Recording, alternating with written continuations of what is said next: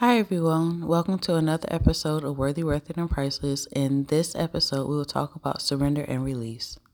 So yesterday I was watching a video or interview of the singer Kevin Ross, and he was talking about his latest hit, Looking for Love. And if you haven't heard the song, what the song is basically about is a woman who says that she's looking for love, waiting for love. She finds it in him, but basically she's ultimately not ready. She can't let go of her past. And that got me to thinking how it pertains to us as far as heal from the hurt. And what I don't want for us to do is basically have our past rob us of our future. It is so vital and necessary that you do all the work that you need to do so that when God does send you whatever you're praying for, it doesn't have to be another mate, but whatever you're praying for in life, that you will be able to enjoy it. One of the worst things to do is God gives you exactly what you asked for, and whatever your future is, or you fumble it, and whatever it is, like, well, I'll keep in touch, just like how Kevin says in the song. It's like, well, it is one of the worst things when you cannot grasp what you have prayed for. So what I would like for us to do is release or surrender our past, whatever got us to this moment. Forgive yourself if that's what you need to do, whatever you need to do to surrender and say, you know what, I'm not going to live this way. Yes, we all have traumas. We all have stories. And there's nothing that we can do about our past, but what we can do is not allow it to rob us of our future. So one of the ways that you can do it is make it up in your mind that I am not going to allow my past to rob me of my future. And it's also a thing too, is not reiterating the past. Not always thinking, oh, that's what my ex used to do. That's what, they wouldn't let me do this.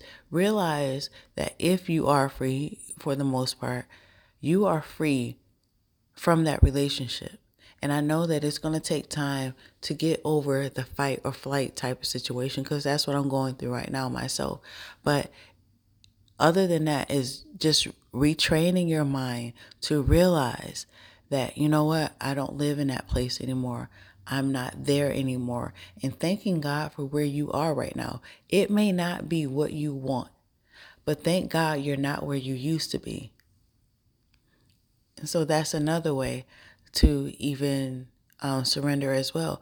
Be thankful for where you are. Be thankful that that person isn't there. And it's also a thing too, is to divorce the fantasy that you thought you were going to have, the life that you guys had together, and divorce that fantasy that, you know what, we could have did this, we could have did that. At the end of the day, if you guys were supposed to be together in whatever capacity, you would be there. But the point that you're carrying on this fantasy of what we could have been, what we should have did, or anything like that, that is what is stopping you from living the life that you are supposed to. I've said this in other analogies, but it is thinking about, oh, kindergarten, just say you're in 12th grade, you're about to graduate. And like, you know what? Kindergarten was my best year. So I'm going to go back to kindergarten. There is no way for you to go back to kindergarten. And that's the thing too, even in your life. You cannot go back to your past and relive it, change anything or whatever. All you can do is just live with whatever happened. And you need to, as much as possible, forgive yourself. You did what you had to do, what you knew to do at that time. But what you have to do is forgive yourself and move on. Whatever happened in that relationship happened, but now it's time for you to move on. And once you have surrendered, like, hey, this is all that there is. I did what I was supposed to do, and now it is time to release it. Release all those bad toxins of that relationship, release that person, delete the phone numbers, delete the contacts, delete the pictures, whatever needs to be done, and release it and start living the life that you are supposed to. The worst thing is to have your past rob you of your future, everything that you prayed for. We only have one life. And I know that there was time invested. People did you dirty, did you wrong. And I'm not taking anything away from that. But are you going to allow that person or that situation to rob you of your future?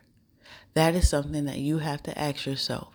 And once you're ready, that is the time to surrender completely and release it and move on with your life.